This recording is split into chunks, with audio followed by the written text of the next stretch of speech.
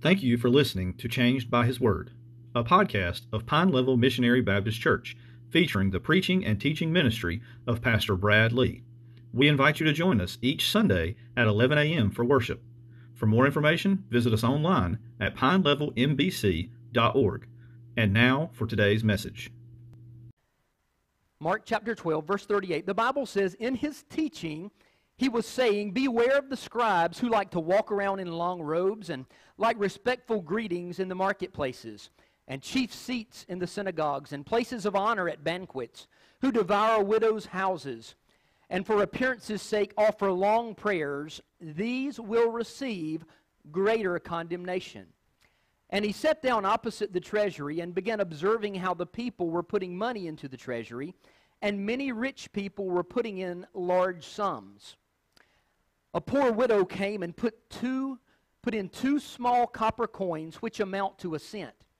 Calling his disciples to him, he said to them, truly I say to you, this poor widow put in more than all the contributors to the treasury.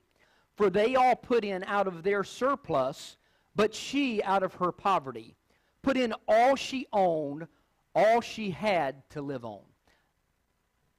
How often have you heard someone say, here are my 2 cents? Or, that's my 2 cents. Nowadays, this is referred to as one's opinion, which can have little to no value. In other words, it's not worth very much. When you think about 2 cents, 2 pennies typically come to mind. Today, if you were walking down the street and you looked down and you spotted 2 pennies, you wouldn't even waste your time stooping down to pick the pennies up. Most of us would just keep walking right on by. Why is that the case? Because you see them as little to no value. However, is this really the case? Are 2 cents ever worth anything? Well, according to one writer, in August of 2016, and I quote, 2 rare 1-cent coins from the earliest days of the U.S. Mint have sold for a pretty penny.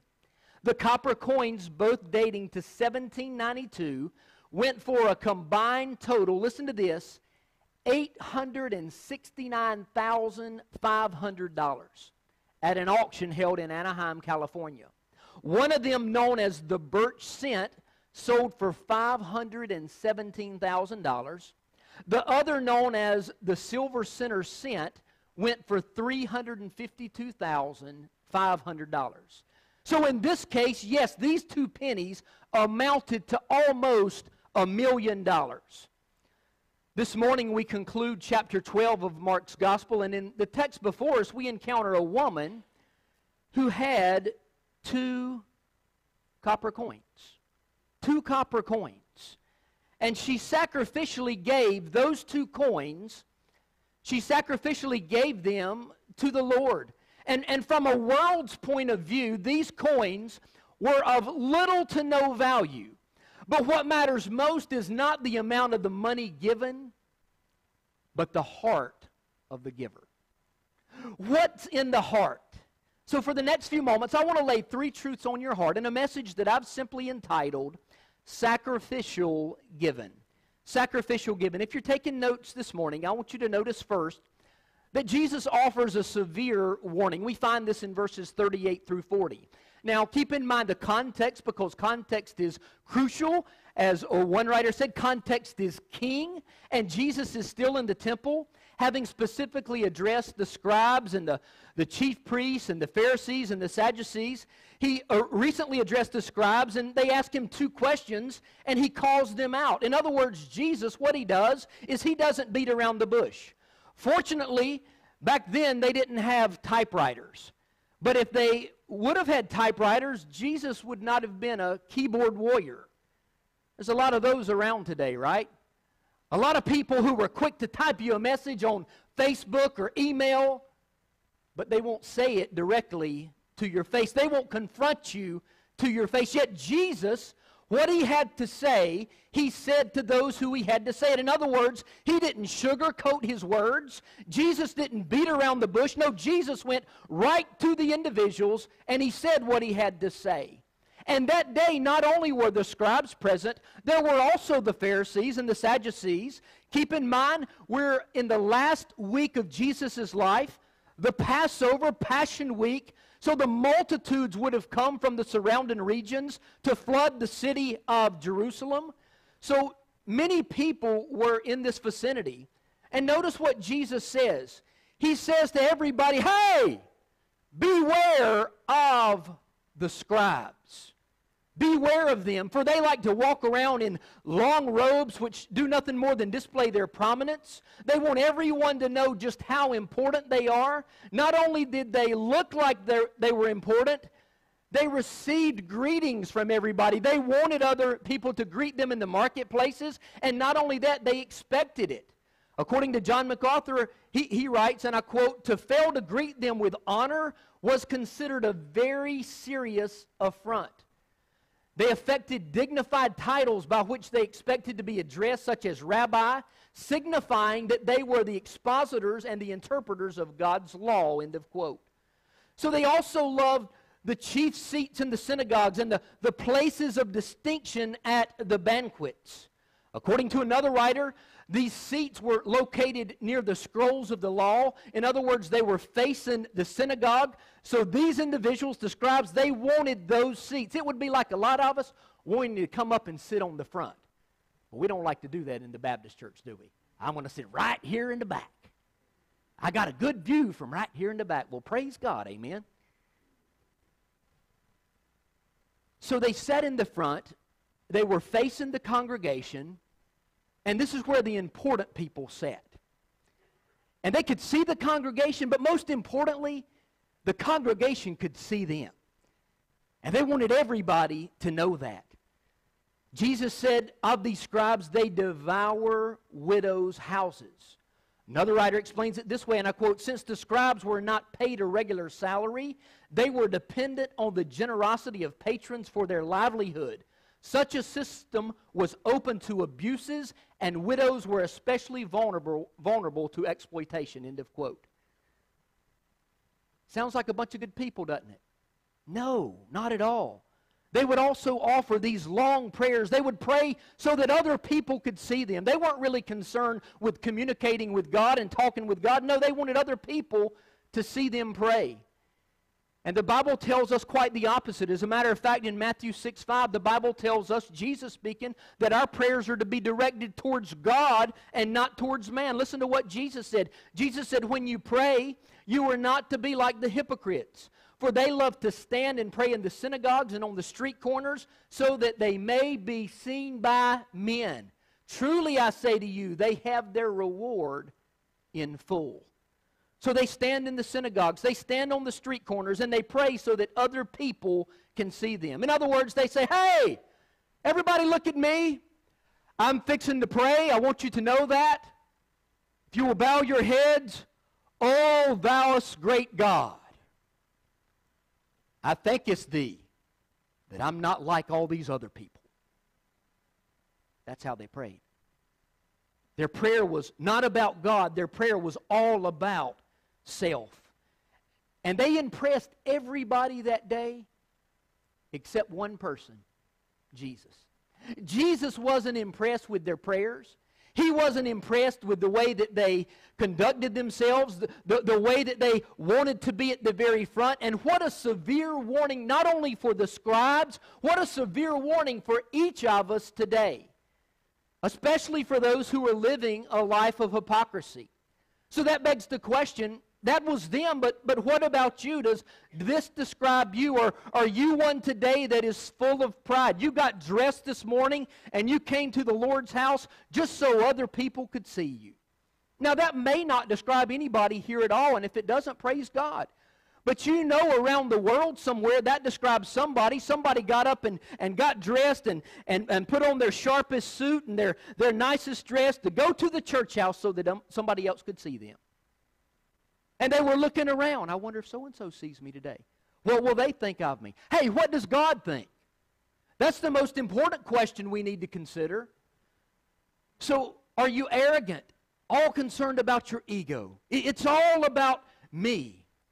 Are you taking advantage of other people? I can't answer this question for you. Hey, I've got to answer it for me. I've had to work through this text already, studying it and preparing to preach this morning. And here I'm confronted with it once again. Are you taking advantage of other people? Hey, is it all for show? It's just a big show. You know what shows are like, right? Y'all have been to them. I mean, we've been able to go to concerts and other events. I mean, it's a big deal.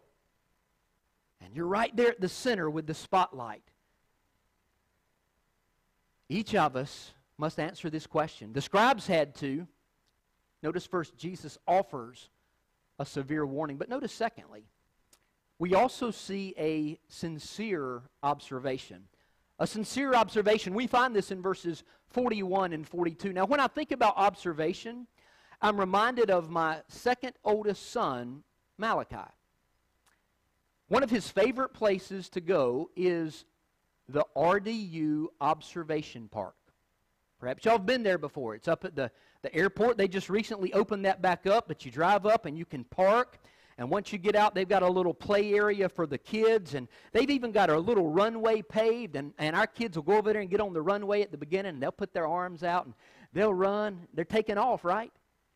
It's a nice place. And then they've got this elevated platform that you can go up on the platform and you can look out at the 10,000-foot runway. And you can hear the big jets as they're gearing up and getting ready to take off. And you can look all over to the right and you can say, oh, here comes one.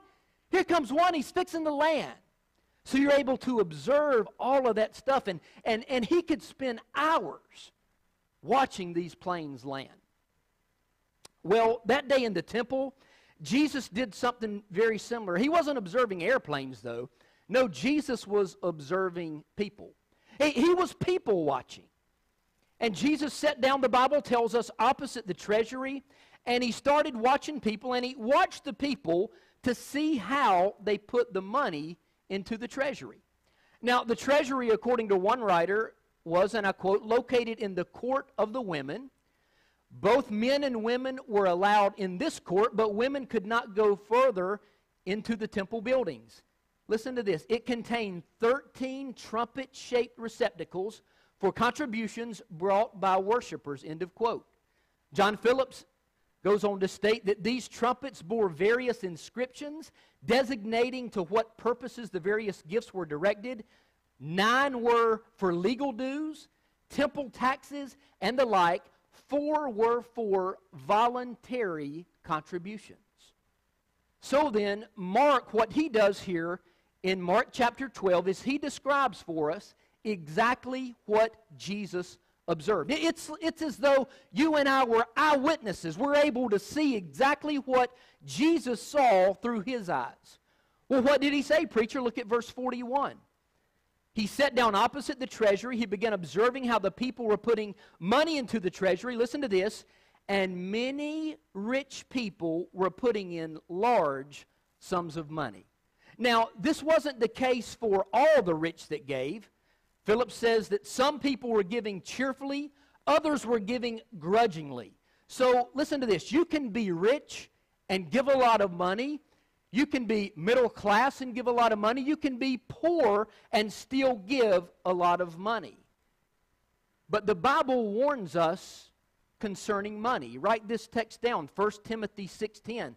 The Bible tells us that the love of money, did you catch that? Not money, but the love of money is a root of all sorts of evil, and some by longing for it have wandered away from the faith and pierced themselves with many griefs. Jesus had a lot to say about treasure. He had a lot to say about money. Matter of fact, he said it's easier for a camel to go through the eye of a needle than for a rich man to enter the kingdom of God.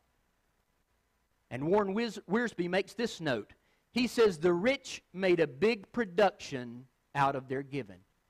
Well, what was it, preacher? It was all for show. I mean, I can see them right now. They're at the treasury. They're looking around at the other people. They've got their chest poked out. They've got their nice, long, fine robes on. And they're walking and looking at everybody and heading over to the treasury. And they get over to the treasury and they just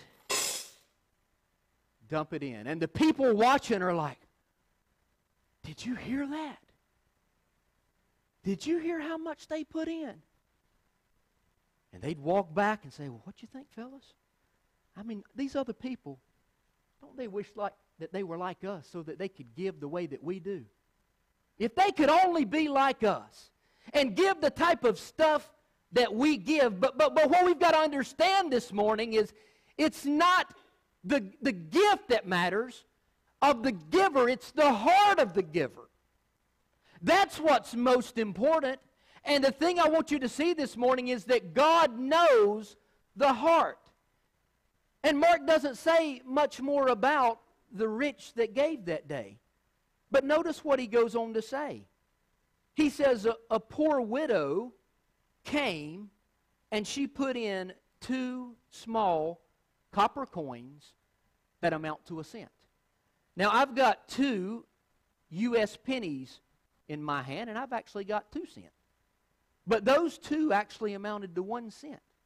Of very little value.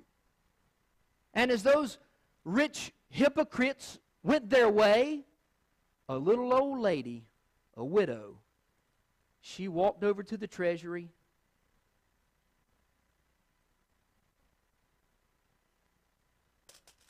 She put her money in, and she went about her business. She didn't look out to see who was looking. She wasn't concerned with the people and what they thought. She gave. Sacrificial giving. And it doesn't matter who else was watching. Most importantly, the one that counts was watching. Jesus was watching. So you had those that day that had a large sum of money in one hand and a poor widow with 2 coins in the other hand. And Jesus observed them, and it's truly amazing when we think about this. Don't miss this. Jesus was specifically seated there, specifically observing and watching what the people were doing. You've probably done that before at the mall. You ever been to the mall with your wife? Honey, I want to go look at some stores here. I'm just going to go to this store right here. And then that one, that one, and that one, and that one. And most of the men, you know what they'll do? They'll go out there and they'll find a bench. And they'll kick their feet up and they start watching. They're people watching, right? Well, Jesus was doing something very similar that day. But it's amazing when you stop and think about it, because this is not the only time that we find Jesus observing. Write this down. Matthew chapter 9, verse 36. He was also observing people there. As a matter of fact, the Bible says that he saw the people, and he, that is Jesus, he felt compassion for them because they were distressed and dispirited like sheep without a shepherd. Not only could Jesus see their outward appearance, most importantly, he could see their heart. And he recognized that deep down, there were those who didn't have something that they desperately needed. And although the scribes and the religious leaders adamantly opposed Jesus, Jesus loved them. And continually we've seen in Mark's gospel the grace and the mercy of God being extended time and time and time again. Yet they ultimately ridiculed, refused, and rejected Jesus. Just as Jesus observed that day, he's observing today. He knows why you're here this morning. He knows what you've come to give this morning. And I'm not just talking about physical possessions. I'm not just talking about money. Jesus knows your heart. He knows what you give. He knows why you give. He knows if you're sincere about your faith. He knows if you're truly, passionately pursuing Him, or if, like these scribes, it's all for show. And although you can fool people, you can't fool God. God cannot be fooled. The Bible says that He knows the thoughts and intents of the heart. So what we see here first is a severe warning. We also see a sincere observation, but notice third and finally, a sacrificial heart. We find this in verses 43 and 44. Now Jesus says, the rich gave out of their surplus. In other words, they gave a teeny tiny bit of their excess. They had more than enough to make ends meet. They gave what they gave and they went on about their business, not thinking twice about what it was. What they gave really was overall very little. They had more they could have given because they had more, yet they chose to give less. And notice what Jesus does. What a teachable moment. He calls the disciples. Hey guys, come over here.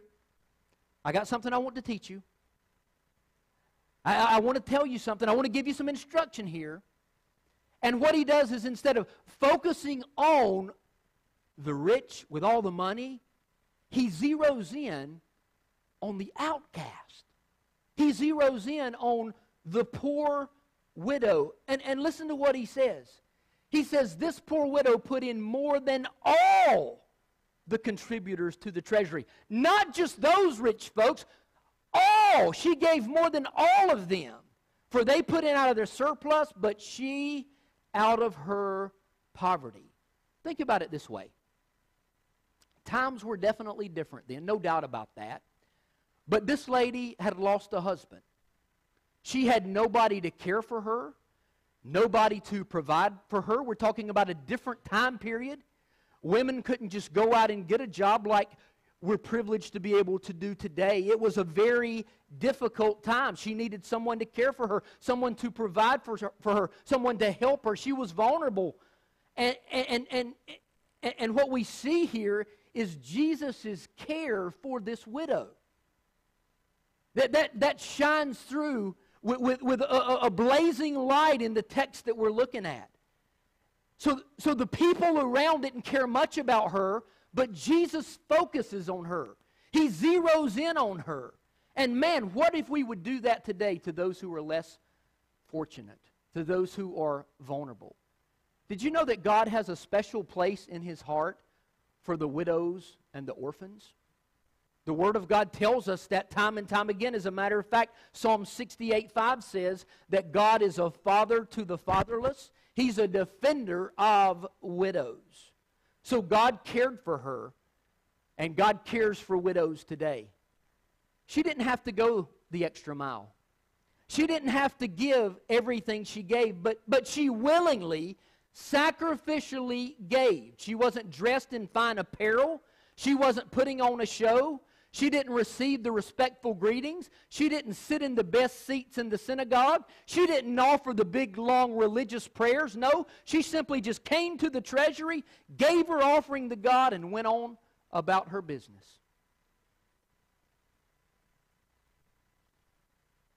She did what she did. She gave what she gave because she had something in her heart that those folks didn't have. She understood Jesus. She understood His Word. She didn't love money. She loved God. Now don't miss this. Remember back in chapter 11. If you'll go back to chapter 11. Chapter 12. Just back a few verses in verse 30. Verse 30 says, and you shall love the Lord your God with all your heart, with all your soul, with all your mind, and with all your strength. Do you know who demonstrated that? This poor widow. She demonstrated by her sacrificial giving that she loved God with all her heart, her soul, her mind, and her strength. She had very little to give, but she freely gave all she had. Sacrificial giving. Dr. Danny Akin describes her sacrificial giving as follows, and I quote, she had 2 coins, so she could have kept one, but she didn't. She gave sacrificially. She gave her all. There was nothing more she could have given. The amount was not large, but the sacrifice was great. Jesus was moved by the poor widow's sacrificial giving because it was a foreshadowing of His own. She gave all she had, and so did He. Have you ever looked at this widow before and said to yourself, that's a shadow of Jesus? That's a foreshadowing of what Jesus was about to do. For these folks, it was just a few days. We're talking about Tuesday, Wednesday, Thursday, Friday, 3 days. Jesus is headed to the cross to hang on Calvary's hill and die for your sins and mine. Praise God. Talk about sacrificial giving. Jesus sacrificially gave His life, not just for this widow, but for all of us. That'll put our trust and our faith in the Lord Jesus Christ. You see, Jesus did for you what you could never do for yourself. The Bible tells us that Jesus left heaven and came to earth passionately pursuing you. As a matter of fact, John describes it this way in his gospel. In John chapter 1, verse 1, the Bible says, "In the beginning was the Word, and the Word was with God, and the Word was God." That's Jesus. Verse 14 says, "The Word became flesh and dwelt among us, tabernacled among us, and we beheld His glory. Glories of the only begotten of the Father, full of grace and truth." We know that Jesus was born in the little old town of Bethlehem. We know that Jesus lived a perfect life. He lived a sinless life. We know that Jesus went all the way to the cross. And there on the cross, He died in your place and mine. Talk about the most excellent example of sacrificial giving. Not the widow. That was a sacrificial act of giving, but it pointed to what Jesus would do. The greatest gift that's ever been given. You may say this morning, "Well, preacher, why in the world did Jesus have to go to the cross?" That's a good question. Here's the answer. It's not a popular answer, and it's not going to win me a popularity contest, and it's a word that you will not hear in a lot of churches today, but the reason that Jesus went to the cross is not because you're a good person, but because you've sinned against the holy, righteous God. And so have I. I'm in the same boat with you. I'm on the platform here, but I'm in the same boat. You with me? We've all sinned and fall short of the glory of God. And the Bible tells us that the wages of sin is death. Man, if it would have stopped right there, that would have been a bad deal. I mean, we'd all been condemned to an eternity separated from God. But the gift of God, are you with me? But the gift of God is eternal life through Jesus. While we were yet sinners, the Bible says, that Christ died for us. And if you'll turn from your sins and trust Jesus with your life, He will radically save you and change you from the inside out. If you'll confess with your mouth that Jesus is Lord and believe in your heart that God raised Him from the dead, you shall be saved. Saved from yourself, saved from sin, saved from the world, the flesh, and the devil. You see, although money's involved in this message, it's not a message just about money. It's about sacrificial giving. You with me? You've heard me say this before. Now, I wasn't thinking about this text and looking at this text when I preached a few weeks ago that money was involved. And you heard me say back then that some may come into the church one time out of 52 Sundays and say, "Well, every time I go to the church, the preacher, all he does is ever talks about money." No, he doesn't. This is only the second time that I can think of. And I didn't just flip through my Bible and say, "Money! I'm going to preach on money today. People need to give their money." No. It's in the text that's before us, so we've got to preach the text. But it's not all about money. Follow with me along with me here in closing. It's better to give God 1 cent. You hear me? It's better to give God 1 cent with a sacrificial heart than it is to give Him $1 million with a prideful heart. Now you think about that for a minute. God doesn't need your money. He doesn't need your money. The Bible says He owns the cattle on 1,000 hills. One lady said He owns the hills they stand on too. Think about that. He owns it all. God doesn't need your money. God wants your heart. He wants your heart. And when God has your heart and you're giving your life sacrificially to Him, He's not going to only get your money, He's going to get your life. He's going to get a life of service devoted to Him, living each day in obedience to His commands. When you think about giving, you're not going to say, oh my, I've got to give to God. I don't know if I've got the money to give. I've got to give to God. What do I do? What do I do? Give it to God. Amen? The times over our course of marriage that we've given to God, God has faithfully given back. Time and time and time and time again. Well, aren't you special, preacher? No, I'm not. I'm just trying to live in obedience to God and His commands, and the Bible tells me that you can't outgive God. You can't outgive Him. So this widow is a wonderful example for every one of us because she willingly gave everything she had to give. Everything. So that begs the question in closing, what about you? What do you need to give Jesus right now? You've been listening to Changed by His Word, the preaching and teaching ministry of Pastor Brad Lee. We hope that you have been encouraged and challenged by this message.